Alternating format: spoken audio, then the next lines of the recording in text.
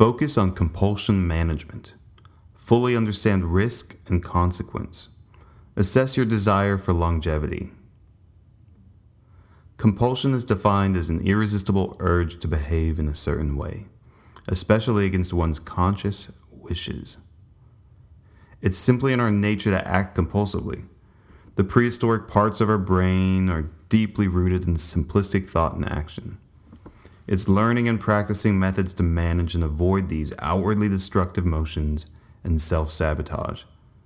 It's taking the time to comprehensively self-educate and apply our learnings toward digesting the risks and consequences of our compulsive behavior in the present and the future, in ourselves and others, in our surroundings and our environment. And in the most solemn and serious terms, how long and comfortably and pleasantly do you want this short stay to last? There is a direct and demonstrable correlation between compulsion and longevity, and it's up to you to notice, learn, and believe it.